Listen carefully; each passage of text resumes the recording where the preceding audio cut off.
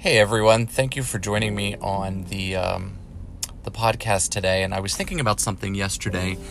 We had an event, and we all started talking about how we got started in this industry, and what geared you to it, because it's such a fascinating way that we all sort of kind of just get closer and closer to these events that sort of kind of take on a life of their own. So I told my story of how I started. Almost 33 years ago, I actually finished not going to school, but that's a whole different episode, so I don't want to talk about that right now. But it is part of my history, and I do, embrace it.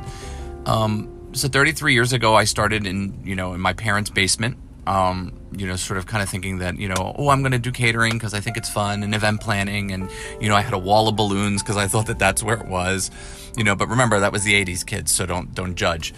So I remembered taking this wedding for a friend of mine who I was working with at a supermarket at the time, and she had given me a chance to do her wedding, and it was in a church basement. I'm not going to say her name, but for me, she will be forever part of my history because she gave me my start to this wonderful career. So I did this wedding for her in a church basement, and I thought I was the cat's meow.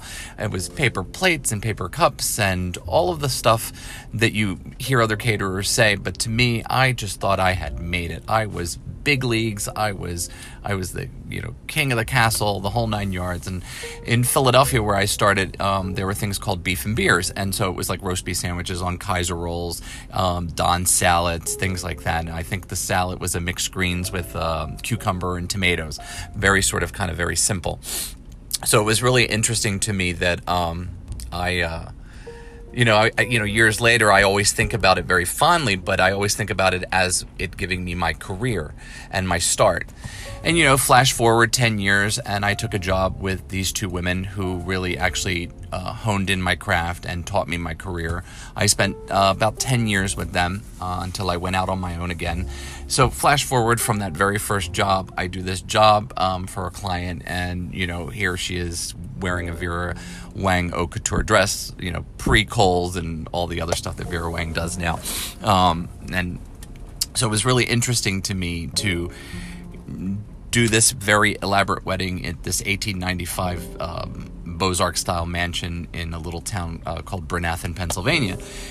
Gorgeous facility called Caronwood, which is very dear to my heart.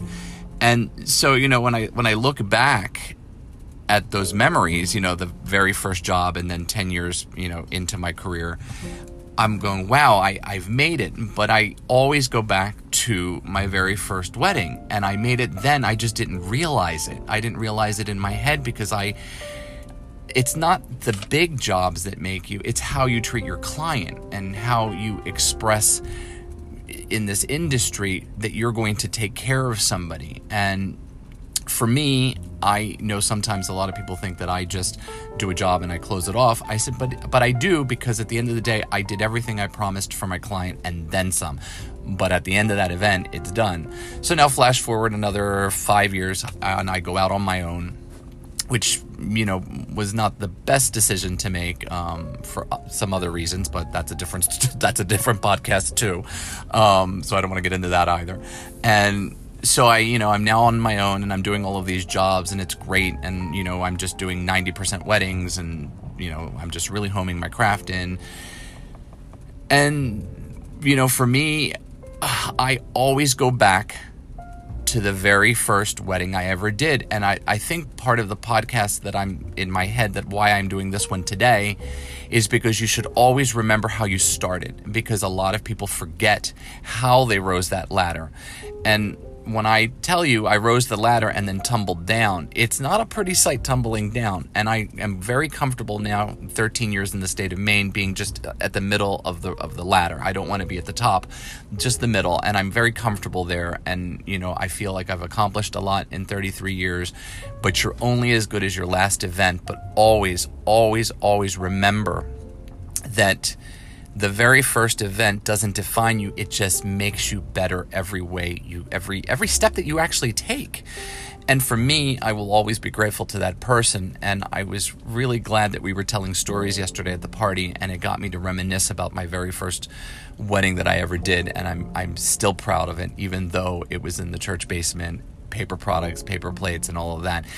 If it wasn't for this person who gave me my shot at my career, 33 years is a long time to be in this industry and to still be relevant. So I'm very excited to be part of this and to be part of this wonderful industry that we call events and the event industry. So that's my podcast today. I hope you enjoyed it. And just always remember that very first client that gives you that leap into this unknown realm that we call the event world. Bye, guys.